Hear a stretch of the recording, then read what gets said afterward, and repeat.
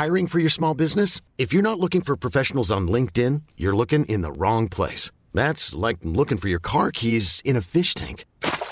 LinkedIn helps you hire professionals you can't find anywhere else, even those who aren't actively searching for a new job but might be open to the perfect role. In a given month, over 70% of LinkedIn users don't even visit other leading job sites. So start looking in the right place. With LinkedIn, you can hire professionals like a professional. Post your free job on linkedin.com/achieve today. Life is full of what-ifs. Some awesome, like what if AI could fold your laundry? And some, well, less awesome, like what if you have unexpected medical costs? United Healthcare can help get you covered with Health Protector Guard fixed indemnity insurance plans. They supplement your primary plan to help you manage out-of-pocket costs. No deductibles, no enrollment periods, and especially no more what-ifs. Visit uh1.com to find the Health Protector Guard plan for you. Denne episoden i samarbeid med Kreftforeningen. Som fast giver til Kreftforeningen du med på å skape håp og forandre liv. Og det både høres ut og en stor ting. Men det trenger ikke å være en stor sum for deg. For prisen av bare 1,5 frossenpizza i måneden kan du bidra til forskning, behandling og hjelp til livet med kreft og livet etter kreft. Bare det utgjør en forskjell. Så gjør en forskjell.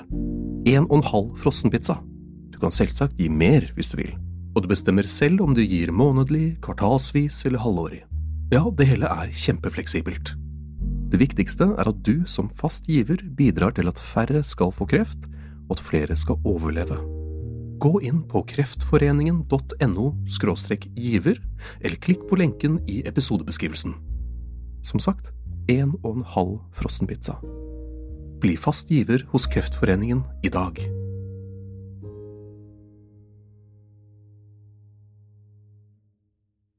Gjenklang.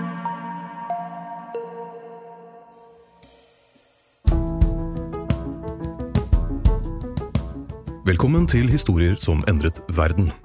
Med oss på besøk for å snakke om den industrielle revolusjonen har vi Kristine Bruland, professor emeritus og forfatter av boken Den industrielle revolusjonen, kapitalisme, industri og teknologi. I 1764 gjorde veveren og snekkeren James Hargreaves fra Stanhill i Lancashire, i nærheten av Manchester, noe lurt. Hva var det, Kristine? Han lagde det vi kaller en maskin, som var en spinnemaskin, som ble kalt Jenny-maskinen, av uvisse grunner. Den gjorde det mulig å spinne mer enn en tråd om gangen, så man måtte på en rock, ikke sant? Så han lagde den, og det gjorde det mulig da å spinne mer og fortere. For i historiebøkene fra grunnskolen husker jeg dette som at det ble beskrevet som startskuddet på den industrielle revolusjonen. Men som du skriver i boken din, så var ikke dette helt tilfellet, det var litt mer komplisert enn som så? Ja, det kan du si. For det første så, den maskinen var jo hånddrevent. Så det var ikke en maskin i den forstand at den brukte drivkraft som ikke var fra mennesket. Men den industrielle revolusjonen, den tidfester jo vanligvis til 70-60 til 1830. Og det foregår mye på den tiden, og det en av de tekstilmaskinene som blir oppfunnet og tatt i bruk.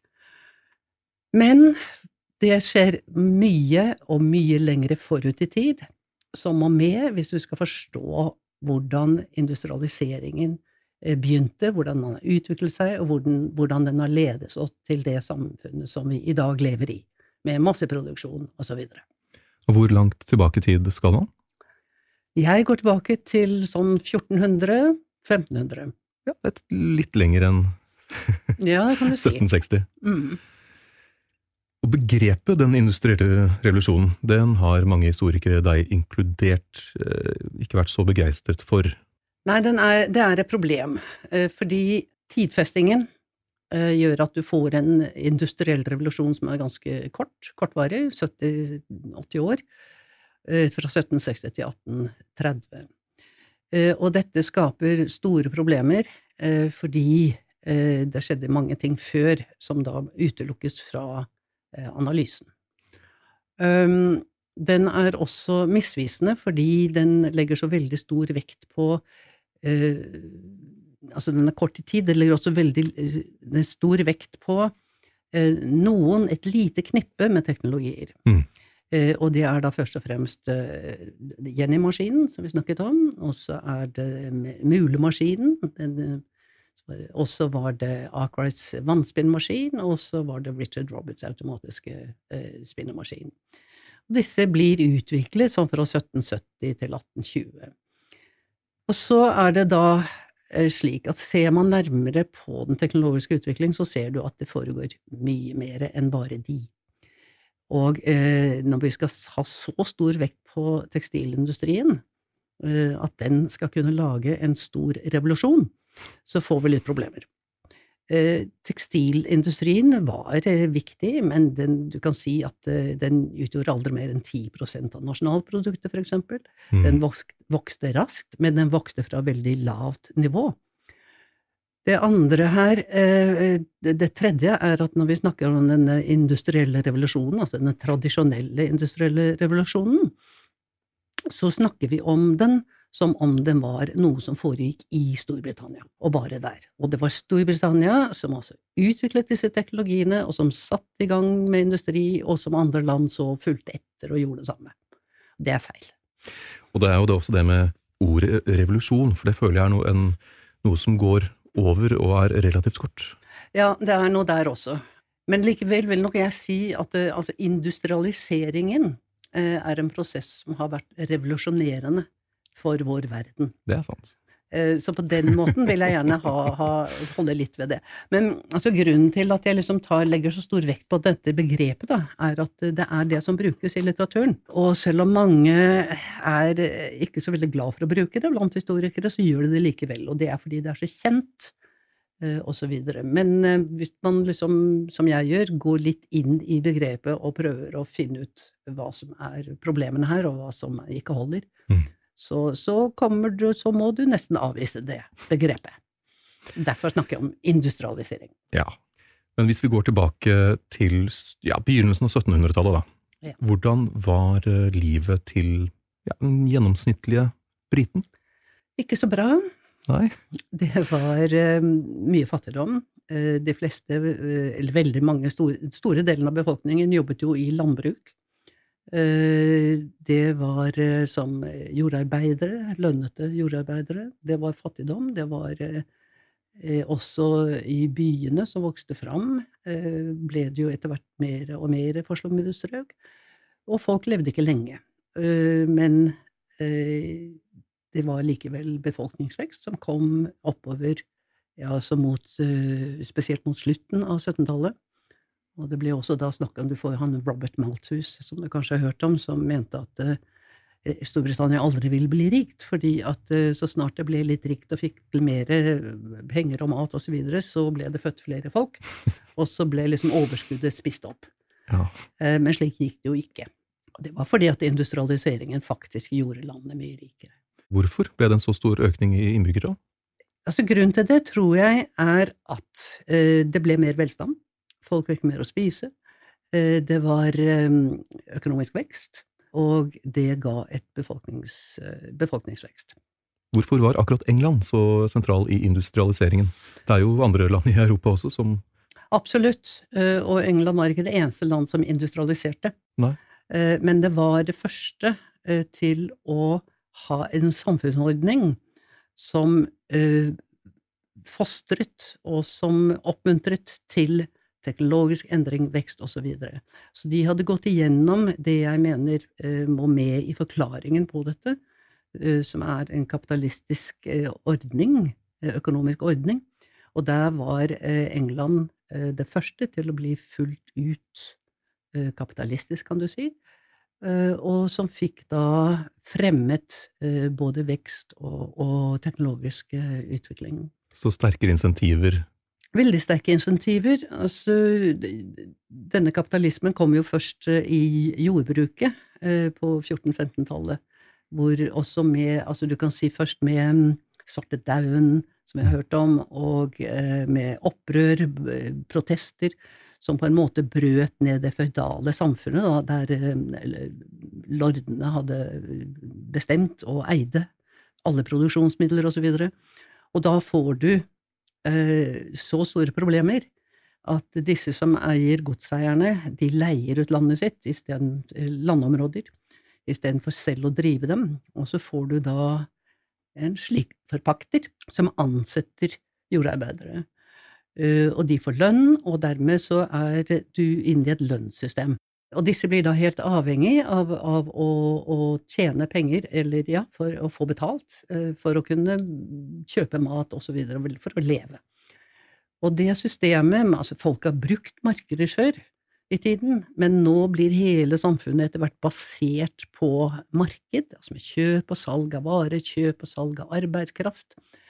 Og du får det også nå først i jordbruket, og så kommer det inn fra 14-15, kommer det inn i vareproduksjonen, sånn at du har alle små verksteder som vokser opp, og du får at det blir organisert, vareproduksjonen blir organisert av det vi kan kalle kapitalister, som da ansetter folk som jobber for dem med betaling. Du får hjemmeindustri på landsbygdene, hvor du sitter og vever eller lager, du sitter i små verksteder og lager smier, hestesko eller hva det skal være. Og disse får da, de blir kapitalister som da på en måte tar over dette og organiserer produksjonen og ansetter arbeidere. Og det kan være kapitalister som kommer enten fra jordeiende folk, som da utnytter eiendommene sine, eller det kan være det som har vært mestre før, som har vært i laug for eksempel, så utvider og så begynner å ansette folk. Så disse som sitter hjemme og lager ting, og det var bredt utover, en sånn, får du forlegger som det heter, det heter også Kaufmann-systemet, eller protoindustri, eller slike ting, det mange navn. Men det altså en kjøpmann som organiserer dette, som da for eksempel, hvis du skal lage et stykke bomullstøy, så ordner han med råvaren, ull, bomull, sender det ut til en som skal spinne det, så kommer det tilbake, sender det så til veveren som vever det, så kommer det tilbake, og så sendes det til å bli farget i byen, eller hva det skal være, og så selger kjøpmannen det, enten til det innenlandske markedet, eller utenlandske markedet. Og det blir etter hvert en stor måte å organisere det på. Så der har du igjen, ja, det blir effektivt, og du får en som organiserer alt dette. Der får du også at markedet kommer inn i det området av livet, som da vareproduksjon. Gir det da et ekstra insentiv til å komme med nye oppfinnelser eller innovasjoner? Nei, egentlig ikke. Det var for store problemer. Det vil si at hvis du en sånn forlegger, da, en kjøpmann, og så sender du det ut for å bli spunnet eller vevd, eller hva det skal være, så det som skjer til å skje, at han fikk ikke folk til å jobbe nok. De jobbet det de syntes de trengte, og så ga det ikke mer. Og så har du også at det ble en del sånn fuskerier, altså de stjal litt småting til seg, for eksempel litt ull, eller hva det skulle være. Sånn at det viste seg ikke å være så veldig effektivt. I situasjoner der det var viktig, eller i hvert fall veldig attraktivt, å kunne produsere og selge mye store markeder som vokser, og du kan selge utenlands og så videre. Så det som skjer da at det systemet bryter sammen, litt etter litt. Og så får du det, altså du kan tenke på dette forlagssystemet, hvis du vil, så kan du tenke på det som en bedrift. Der du har produksjonen foregår på landet, ledelsen sitter hos kjøpmannen, også, som skaffer finans, og så selger det, ikke sant? Og dette forskjellige funksjoner, så hvis du vil ønske, du kan se på dette som en bedrift, bare at den ikke konsentrert, den ikke samlet. Så det som skjer at de samles disse forskjellige aktivitetene under et tak.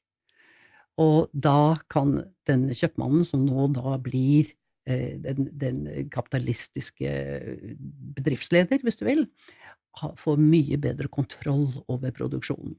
Du vever og spinner og broderer alt mulig på samme sted. Nettopp. Så du samler disse funksjonene. Så du får en sentralisert bedrift, og det slike små sentraliserte bedrifter som liksom grunnlaget for hele industriutviklingen på 17-18-tallet og så videre. Når begynner de med dette her, cirka? Ja, det jeg ville si at de kommer sterkere rundt, altså på 1700-tallet. Og da får du mer insentiv til å innovere og investere i ny teknologi, for da får du kontroll over arbeidet.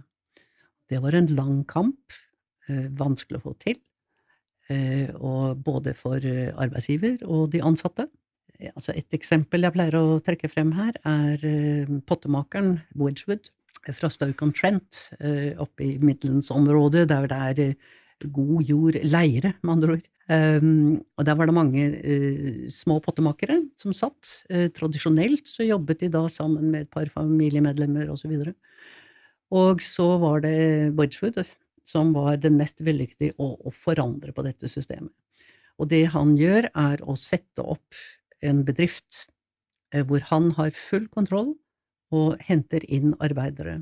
De må læres opp på nytt.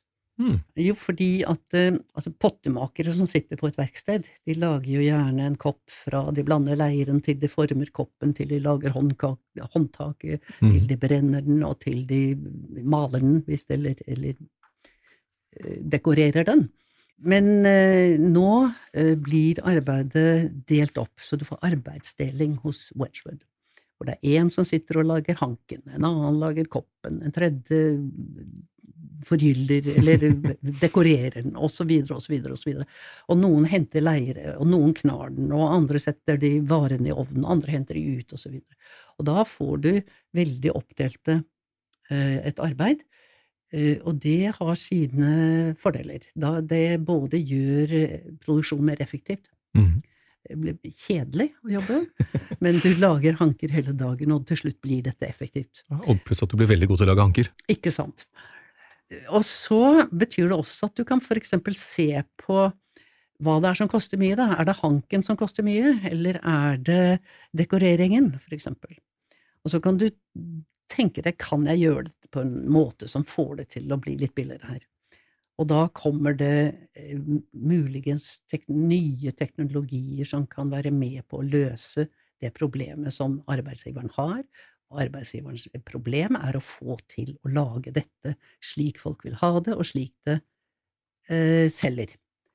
Og derfor brukes ny teknologi. Og teknologi tas i bruk for å løse de problemene og utfordringene som arbeidsgiveren, kapitalisten, har. Og disse oppfinnelsene og innovasjonene, kan du nevne noen sentrale som dukker opp i dette tidsrommet? Nei, det egentlig noen som sentrale? Det jo vanlig i den tradisjonelle fremstillingen av den industrielle revolusjonen å snakke liksom om et lite sett med teknologier som var nøkkelteknologier og som gjorde en store forskjell. Ja. Og da det jo nettopp disse 4 spinnemaskinene vi har snakket om, pluss dampmaskinen og fabrikken. Ja, det det jeg husker fra barneskolen og ungdomsskolen. Ja. Med James Watt sin dampmaskin. Ja. Selv om det ikke var han som fant opp. Nei, egentlig ikke. Men han gjorde en endring på den? Ja da, han gjorde det var mange forløpere. Det tok egentlig 250 år for å utvikle en effektiv dampmaskin. Men det var jo Saveries og Newcomen og så videre, som var ikke så langt før James Watt. Det han gjorde var når du skal lage damp, så skal du jo koke vann, ikke sant? Og den dampen jo liksom den kraften som kommer ut, og som du kan da få til å drive maskiner, stempler opp og ned, eller hva det skal være. Og for å få til slik damp, så må du også koke vann, og så må det avkjøles. Og så tar du i bruk vakuum, og så får du, men det som var med Newcomens dampmaskin, som kom før James Watt, som egentlig var en pumpe, der var oppvarming og avkjøling av vannet i samme sylinder, og det var uøkonomisk. Det James Watt gjorde var å få oppvarmingen i en sylinder, og så avkjølingen i den andre. Så den varme, der det skulle være varmt vann, den kunne holdes varm hele tiden, og da sparer du på kull og penger.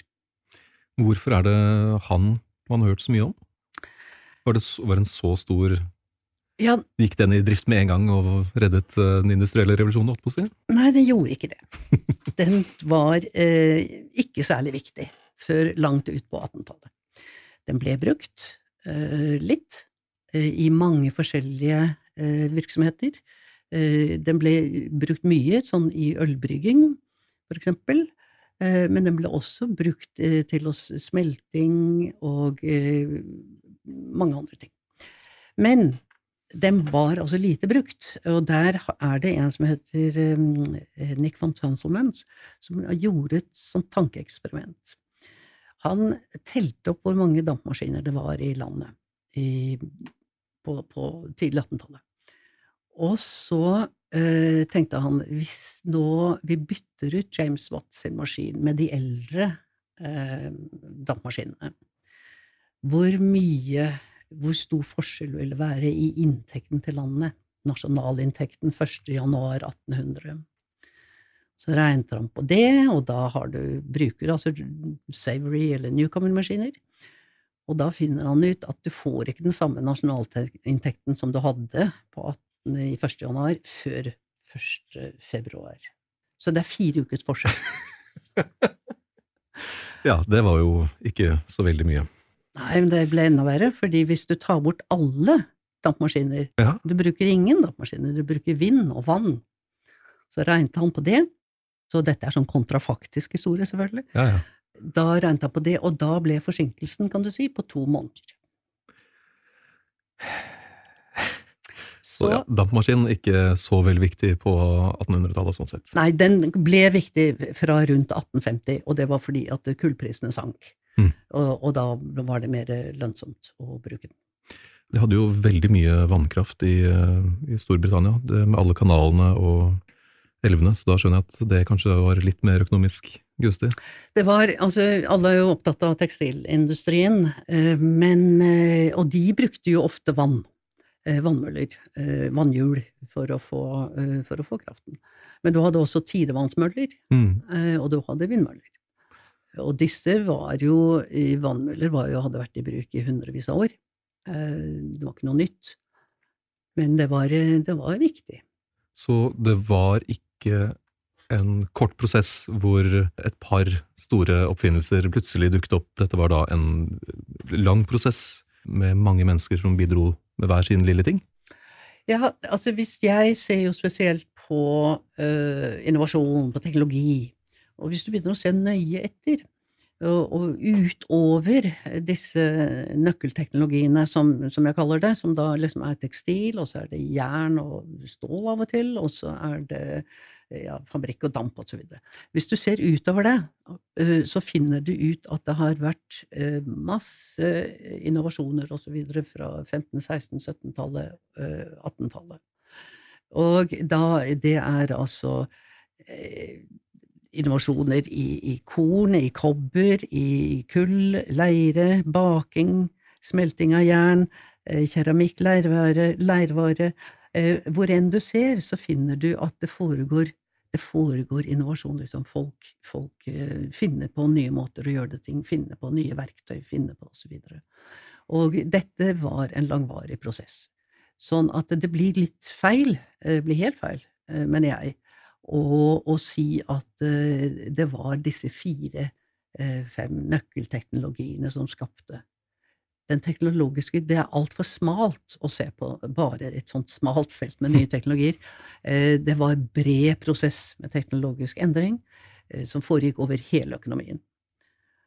Og det var jo derfor også at du må ha en annen forklaring hvis du skal skjønne dette. Altså hvis du har en smal, lite, et par fåtall teknologier som var helt avgjørende, nøkkelteknologiene. Ja, hva kan forklaringen være? Du kan jo finne deg en liten, smal forklaring også. For eksempel å si at England var veldig heldig, for de hadde et par, 4-5 stykker som var genier, helter. Og James Watt blir ofte trukket fram da, som en av disse heltene som var med på å skape en industriell revolusjon. Han ble ikke helt egentlig før etter at han var død. Den jo alltid litt trist. I dette tilfellet kanskje lurt, fordi jeg tror ikke han ville kjent seg helt igjen. Hvorfor denne store vekten på dampmaskinene, og hvorfor så stor vekt på James Watt? Og det er to ting her som foregår. Og det ene er at i samtiden, altså på rundt 1800, så ble det trukket fram som mirakler, og fantastiske dampmaskinene var hinsidig enhver forventning, og du har en hyllelse av dette. Og når det kommer til 1850, så hadde den slags type skrivning blitt veldig vanlig. Hvorfor det? Det var altså Trengte man helter? Ja, de som faktisk virkelig trengte helter, var de som ønsket å få stemmerett. Og det var jo de nye, kan du si, borgerskapet, det var de nye industriherrene, det var fra industribyene i Manchester, Liverpool og i London, som jo ikke hadde stemmerett. Det var de landeierne og de veldig rike som kunne stemme. Etter at Napoleonskrigene hadde vært, så hadde jo var det liksom overklassen som hadde bidratt med altså generaler og de hærførerne, for å si det slik. Og du vet jo, hvis du drar til Trafalgar Square eller noe sånt, så har du alle disse Nelson på statuer og så videre. Så var det disse som ønsket seg en ny stemme, som stemmerett da, dette nye borgerskapet. De tenkte at de tok opp denne kampen da, for å få, de måtte kjempe for å få dette, og for å vise hvor viktig det var, så måtte de også ha sine egne helter. Det de gjorde var å fokusere på James Watt i første omgang, og samlet inn penger, hadde kampanjer, hadde store middager, og fikk reist en statue av James Watt opp til flere steder. De trengte nye helter. Og så fikk de faktisk stemmerett da. Men denne historien med et par teknologier, noen helter, den jo da ble skapt i samtiden, og så ble den tatt opp av historikerne i 1880-årene omtrent, av en som heter Toynbee. Så det var han som førte denne tradisjonen med nøkkelteknologier og så videre fram til i dag. Det har fortsatt vært en, ja. Ja, den fortsatt veldig ofte til stede i bøkene. Men den kapitalismen og industrialiseringen, hvordan var dette forbundet? Ja, nå har jeg jo sagt at du får liksom denne markedsbaserte kapitalistiske systemet, først i jordbruk, så i verksted og manufakturvirksomhet, gjennom disse 100 årene, hundrevis av år, og så får du det også inn i industrien. Og da jo spørsmålet som sier, liksom, hva forbindelsen her? Og jeg mener det 3 måter hvor kapitalismen fremmer ny teknologi og industrialisering. Og det ene skjer gjennom konkurranse, og det rett og slett fordi at hvis du har et markedssystem, så har du at det må produseres nye varer, og de skal ut på et marked, og der skal de konkurrere. Vanligvis mye av sånn konkurranse skrives rundt pris. Hvis du klarer å lage en sko billigere enn naboprodusenten, så vinner du. Men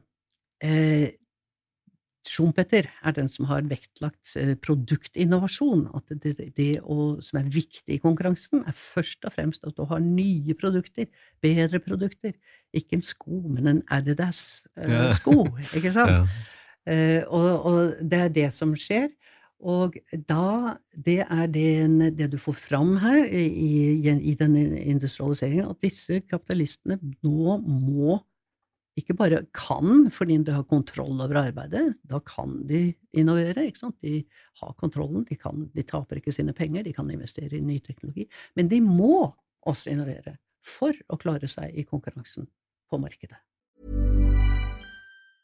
Hi, I'm Daniel, founder of Pretty Litter. Did you know cats tend to hide symptoms of sickness and pain? I learned this the hard way after losing my cat, Gingy. So I created Pretty Litter, a health monitoring litter that helps detect early signs of illness by changing colors, saving you money and potentially your cat's life. Pretty Litter is veterinarian developed, and it's the easiest way to keep tabs on your fur baby's health right at home. Go to prettylitter.com and use code ACAST for 20% off your first order and a free cat toy. Terms and conditions apply. See site for details. There's never been a faster or easier way to start your weight loss journey than with PlushCare.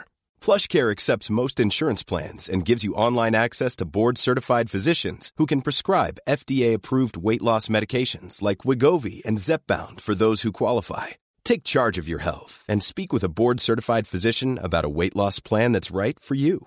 Get started today at plushcare.com/weight-loss. That's plushcare.com/weight-loss. plushcare.com/weight-loss. Quality sleep is essential. That's why the Sleep Number Smart Bed is designed for your ever-evolving sleep needs. Need a bed that's firmer or softer on either side? Helps you sleep at a comfortable temperature? Sleep Number Smart Beds let you individualize your comfort, so you sleep better together. J.D. Power ranks Sleep Number #1 in customer satisfaction with mattresses purchased in-store. And now, save 50% on the Sleep Number Limited Edition Smart Bed for a limited time. For J.D. Power 2023 award information, visit jdpower.com/awards. Only at a Sleep Number store or sleepnumber.com. Så det en sånn kilde, en drivkraft, som skaper innovasjon. Det en kilde til, da, og det jo nettopp dette å ta kontroll, og holde kontrollen på arbeidsplassen, som vi har vært inne på. Altså, man kunne jo tro at det alltid har vært sånn, at du på en arbeidsplass, så skal du adlyde ordrene da, som kommer fra oven. Men det var ikke sånn. Folk som arbeidet før i ikke slike sammenhenger, de styrte jo dette selv. Og når de gjorde det, så var det veldig annerledes arbeidsrytme, hvor du jobbet 150 dager i året, var det en som fant ut av i Europa. Oi. Og resten var festivaler og andre sysler. Høres behagelig ut. Det kanskje mer interessant å drive på den måten. Du har en vever som vevde et par alen, og så var han ute og ordnet med kua som skulle føde, og så vevde han litt til før solen gikk ned, og neste dag så vevde han litt, men så gikk han for å se på en henging, for eksempel, eller til et religiøst møte. Og dette liksom den arbeidsrytmen som dominerte, og som vi finner lite av i dag, kanskje hos studenter, men ellers vi disiplinerte. Jeg skal bare si, den tredje liksom, kilden til hvordan kapitalisme skaper innovasjon og industri, og at det har blitt slik som det blitt nå, ligger i fremveksten av en maskinvareindustri. Altså før kan du si, da, la oss si bare for et eksempel, hvis du skulle ha en maskin i 1760-70-årene, så hadde du la oss si et verksted eller som lagde noe, og så lagde du en maskin og verktøyet du trengte selv. Når det kommer, og dette, så begynner folk å spesialisere seg på å lage verktøy og maskiner. Når det kommer til 1820, så har du fått en hel verkstedsindustri, hvis du vil, som lager maskiner. Og det blir en stor drivkraft, fordi det du da produserer, la oss si en strekkemaskin, den må du selge, og da industrialiserer du for eksempel strikkevareindustrien. Og det samme skjer en klokker, eller en arbeidsredskaper av ulike typer. Så hele denne nye sektoren driver fram og industrialiserer. De industrialiserte i Storbritannia, og så begynte de utenlands. Så du får overføring av teknologi og sånn, som gjennom slike maskinbedrifter som søker sine kunder over hele verden. Gikk det bare fra Storbritannia og ut? Nei, det gikk ikke bare fra Storbritannia ut. Og der kom vi inn på et aspekt til, og det det globale. At dette var ikke bare britisk. Du hadde forbindelser mellom Storbritannia og Asia, Afrika, Karibien, som var veldig viktige. Hvis vi ser på Asia, så vi vet jo alle hvordan krydder og så videre kom til Europa fra de asiatiske landene. Og vi vet også at te for eksempel kom. Men det var jo sånne ting som fra Kina, så har du porselen og silke. Og så har du selvfølgelig fra India tekstiler. Og disse tekstilene var enestående. India var det verdensmester på gode tekstiler og nydelige farger og kunstverk av tekstiler. Og det brukte de, eller slike tekstiler ble brukt i Vest-Afrika i slavehandel. Altså Storbritannias industrialisering var intimt knyttet, lenket til Asia på mange måter. Det ene var at de fikk tilsendt disse varene, som porselen, eller som var litt dyrt, men de fikk også mange sånne små gjenstander fra Japan, med sånne høylakkerte små skrin til å oppbevare te for eksempel. Og det som da skjer er at i Europa så har det en god del sånne importforbud som kommer. Folk vil jo fortsatt ha disse tingene, og da begynner de engelske produsentene å imitere. De lager noe som ligner, slik at de kan få solgt det. Og det er jo han Wedgwood som jeg nevnte, pottemakeren. Han lager faktisk noe som ser ut som porselen, men som var billigere, og som ble solgt, og som ble meget populært. Og så har du en annen som heter Arkwright, som vi har hørt mye om fra skoleverket, og som jo lagde denne vannspinnemaskinen. Hvorfor lagde han den? Ja, en grunn til at han lagde den var at han ville konkurrere på det vestafrikanske markedet. Det vestafrikanske? Ja. Fordi, og det var at det skulle gå inn i slavehandelen, og for at disse som drev med slavehandel i Vest-Afrika, briter, ikke sant? De måtte jo få kjøpt disse slavebundne afrikanerne. Og det man kunne bruke da var to ting. Det ene var manillas, som er en slags armbånd som ble brukt som penger, laget også enten av metaller og også kobber, som de lagde i England og som de brukte. Men de ville også kunne kjøpe slavebundene med tekstiler.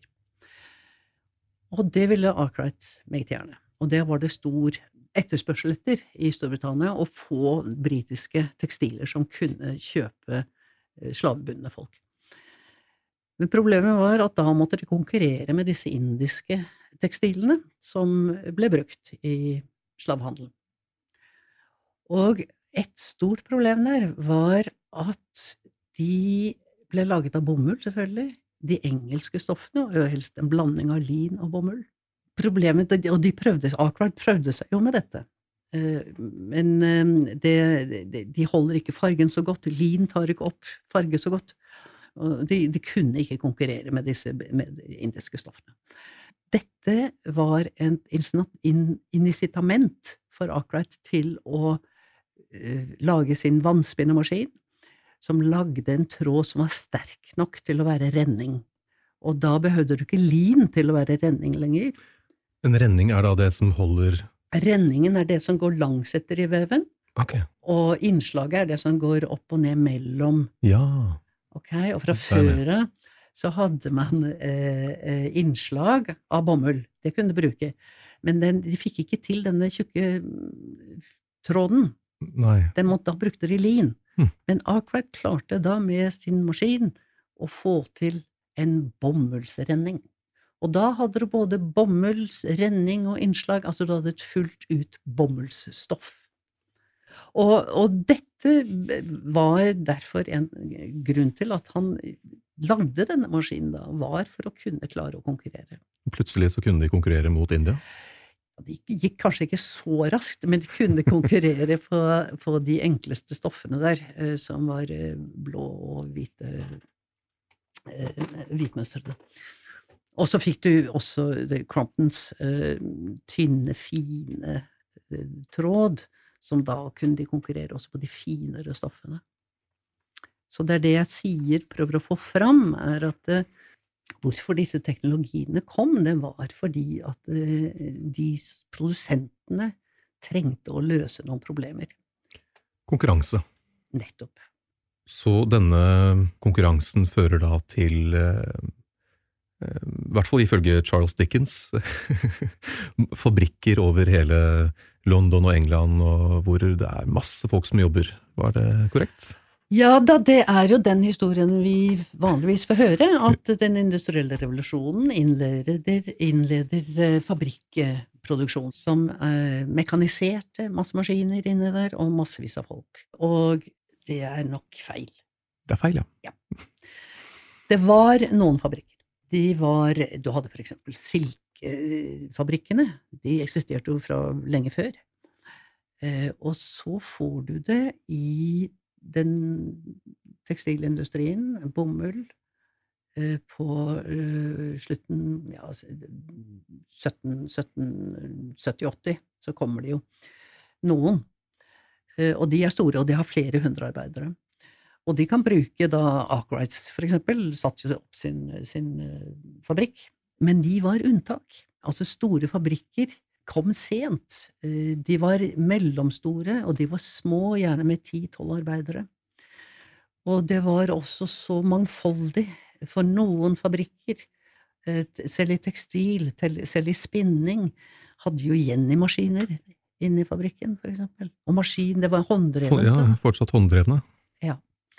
Og så hadde man blandinger av håndproduksjon og bruk av maskiner i fabrikkene.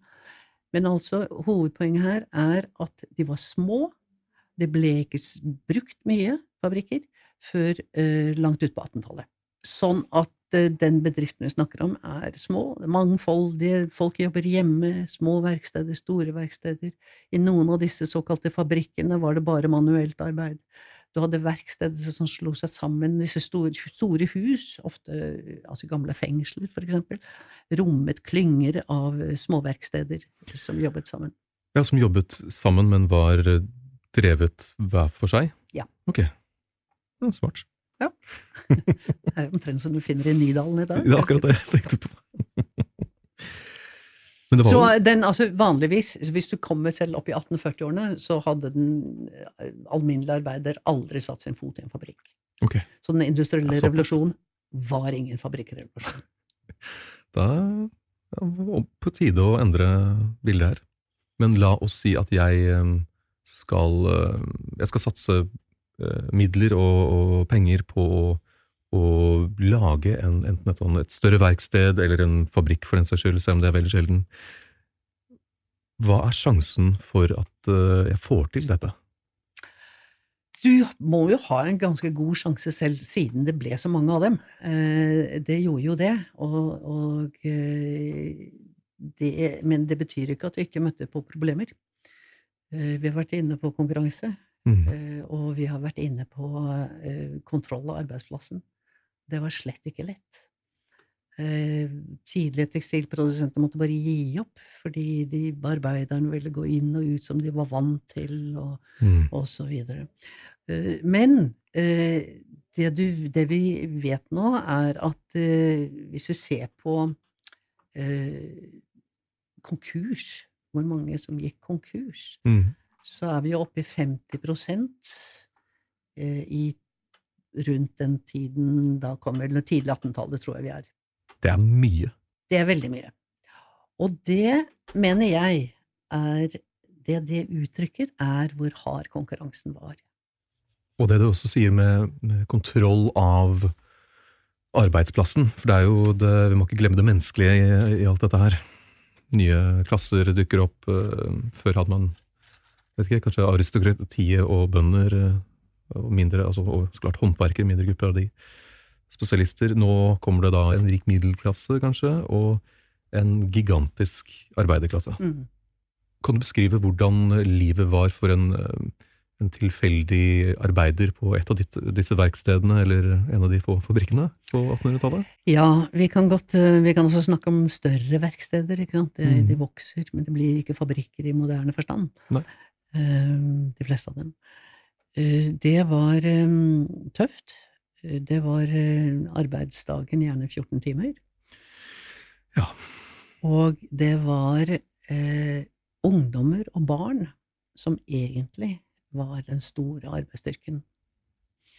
Og hvis du ser på, vi har noen fabrikkregler og sånn, som har kommet ut, jeg kan kanskje snakke litt om de, om hva det innebar å disiplinere disse arbeiderne, sånn at du kunne drive effektivt. Ja. Og der et utdrag fra en fabrikk her, en tekstilfabrikk, og hva de ble straffet for. Og det ene var fravær fra arbeid uten tillatelse. Og da har vi for eksempel en som dro på hestevedløp i Derby uten tillatelse. Så var det en som rømte. Og så var det en som rømte for andre gang. Og så ble en straffet for hun eller han hadde dratt til Hig-festivalen og lot som om han var syk. Men å rømme, at det er en... Det reflekterer jo nettopp at de brukte jo foreldreløse barn. Ja. Småunger, ned fra 5, 6, 7 årsalderen. Ja. Som ble da skulle være lærlinger i anførselstegn, men som ble bare satt til hardt arbeid og forferdelige dårlige kår. Og med lemlestelser og skader. Ja. Så det andre også, de ble straffet for tyveri, fant å ha avfallsprodukter på seg, satte fyr på et lampeskap, rev opp rullekluter med vilje, forsømte å vaske olje og så videre, etterlot støverommet sitt skittent, veide sorter feil og var frekk når hun ble fortalt det, tok knutene ut av bunter og forandret på merkelappene på dem med hensikt om å få dem til å passere som gode når de samtidig var dårlige. Og så var det en som ble straffet for å være uvirksom og stirre ut av vinduet, fortalte løgner til Jedediah, narret William Hall flere ganger ble straffet for, og en ble straffet for fordi hun skremte Persons med sitt stygge ansikt, og en som var nebbete mot Winston, og så var det en som ble straffet for å kaste vann på Anne Gregory veldig ofte. Altså, det her høres ut som barnestreker. Det gjør det, og det var også oppførselen utenfor arbeidsstedet som ble straffet, for eksempel for å putte Joss Haynes sin hund oppi en bøtte med varmt vann, og noen andre for å vaske den. Ja. Og noen for å gni blod i ansiktene sine og gå rundt i byen og skreve folk. Det som du sier, dette høres ut som en skokk med barn, og det var det. Ja, ikke sant. Men hva var straffen? Ja, det kunne være først og fremst ikke å få betalt. Ja. De måtte jo holde på disse arbeiderne, så det å gi dem sparken var... Det kan også være fysisk avstraffelse, som også var mye av. Og det var jo også en veldig vanskelige tider for arbeiderne, og det var vanskelig også å organisere seg. Det var jo forbudt, og så ble det lov igjen, og så ble det forbudt igjen, og det var dødsstraffer. Det pleide jo å være dødsstraffer bare for mord, men det ble også dødsstraff innført for knusing av maskiner. Ja, det var jo noen grupperinger som kanskje ikke var like fan av denne industrialiseringen som ludittene og lignende. Ja, ludittene skal være litt forsiktig med å si at de var tradisjonelt har de ofte blitt sett på som anti- eller mot teknologi, liksom. Og de absolutt knuste maskiner, men det var ikke bare det, det var måten de ble brukt, det var alle arbeidsforholdene. Ja. De knuste ikke bare maskiner, men også arbeidsgivernes hus, for eksempel. Og selv verksteder som hadde oppfunnet maskiner eller videre, ble satt fyr på. Så det var en masse opprør, også i jordbruket. Og der ble da dødsstraff innført for dem. I Frankrike så har man jo, der man får ordet sabotasje fra, franske arbeidere som kaster saboten, eller saboten sin, skoene sine ned i... Ja. Det jo de som har argumentert for at du ikke fikk en sånn at du fikk en mykere industrialisering, kan du si, i Frankrike. Den gikk litt saktere og langsommere. Og det mener noen at var fordi at myndighetene var veldig redd etter den industrielle revolusjonen, etter Napoleonskrigene, at det skulle bli opprør og så videre. Så de på en måte var det litt mindre tøft der enn i England. Ja, for det står jo ofte at den industrielle revolusjonen endte et sted mellom 1820 og 1840. Gjorde den det? Ja, jeg vet ikke hva den industrielle revolusjonen gjorde, men industrialiseringen sluttet ikke. Den foregikk for fullt, og den har jo foregått til her vi sitter i dag. Vi er i den fortsatt? Vi er i den. Det er de som snakker om den vektløse økonomien, at deindustrialisering og så videre, men verden har aldri produsert så mye kull, så mange biler, så mange andre ting her, industriprodukter som de gjør i dag. Det er absolutt i full fart. Det bare øker og øker? Det øker og øker, og som vi vet, så har dette ført til store forbedringer i velvære. Se på Kina, som har klart å få billioner av mennesker, fattige folk, opp på et levenivå gjennom industrialisering. Ikke en veldig behagelig prosess der heller, men det industrialiseringen skaper vekst, og skaper velferd. Det er selvfølgelig et fordelingsspørsmål. Men ja, det ser ut til å ha mer eller mindre gått hånd i hånd, at du får velferdsforbedringer når du får industrialiseringen. Men på andre siden så er det jo en veldig ressursbruk da? Det er en kolossal ressursbruk. Det er snakk om en veldig, masseproduksjon, men energiintensiv, ressursintensiv, og med en masse miljøskader, og har gitt oss en situasjon hvor vi er i en katastrofal, ligner det på, situasjon med miljøskader. Så da kommer vi forhåpentligvis, man kan jo bare håpe, at det er noe som kan bli litt bedre. Men det krever internasjonalt samarbeid. Det er en global prosess, og den trengs globale løsninger på det. Er dette da en av grunnene til at du har skrevet en bok om den industrielle revolusjonen?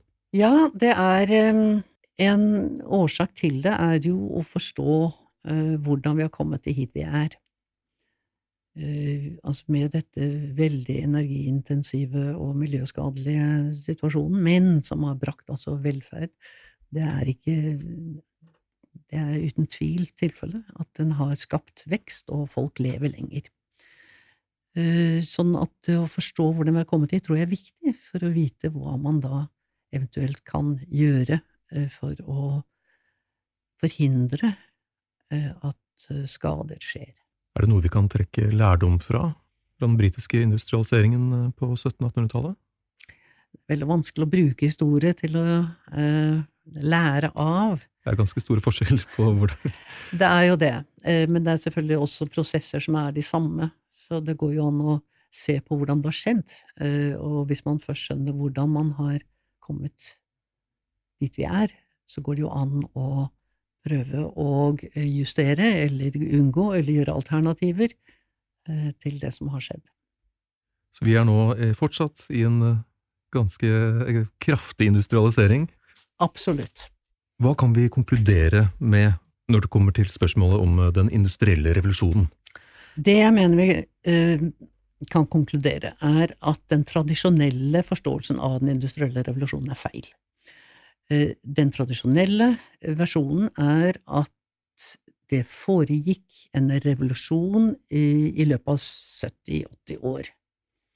Fra 1760 til 1830. Kortvarig.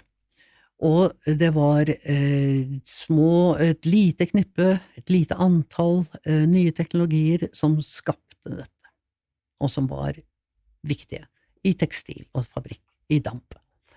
Og for det tredje så var dette noe som foregikk i Storbritannia. Jeg mener at dette er feil.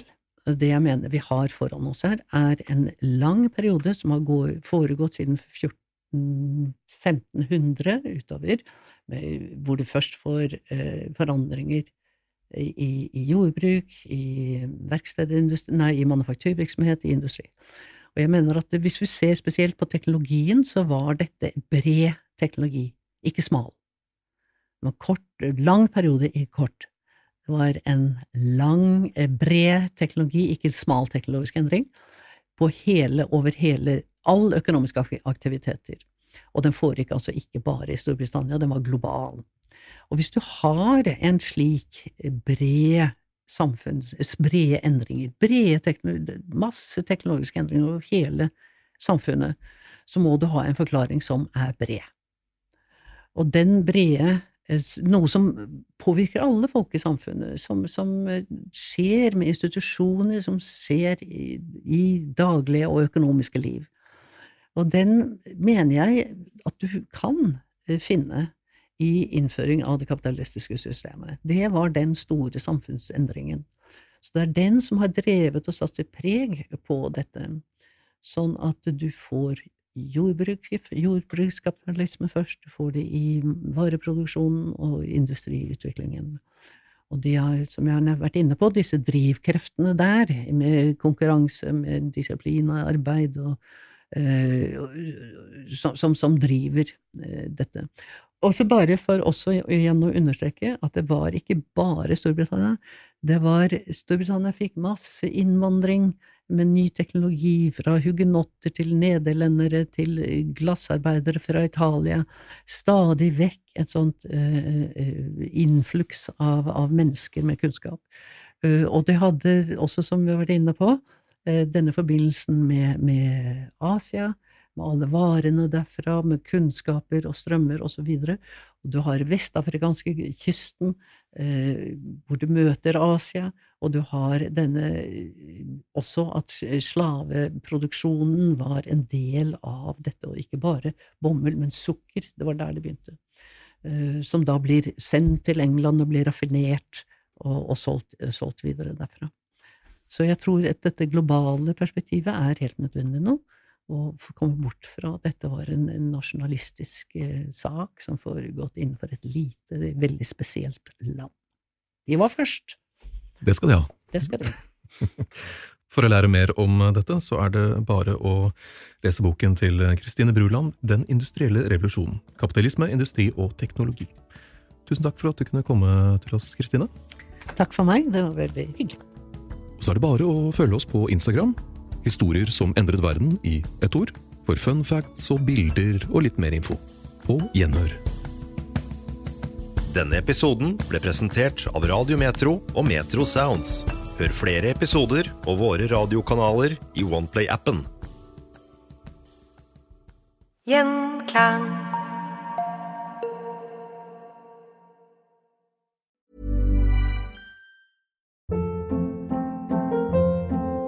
Hold up. What was that? Boring. No flavor. That was as bad as those leftovers you ate all week. Keke Palmer here, and it's time to say hello to something fresh and guilt-free. Hello Fresh. Jazz up dinner with pecan-crusted chicken or garlic butter shrimp scampi. Now that's music to my mouth. Hello Fresh. Let's get this dinner party started. Discover all the delicious possibilities at HelloFresh.com. AdWanted UK is the provider of single-source media data for agencies, media owners, brands and academic institutions. And thanks to our rebranded news offering, called The Media Leader, we can also lead the way in championing excellence and inclusion in the media industry. To find out more, simply visit the-media-leader.com to subscribe to our daily bulletins. The Media Leader from AdWanted UK.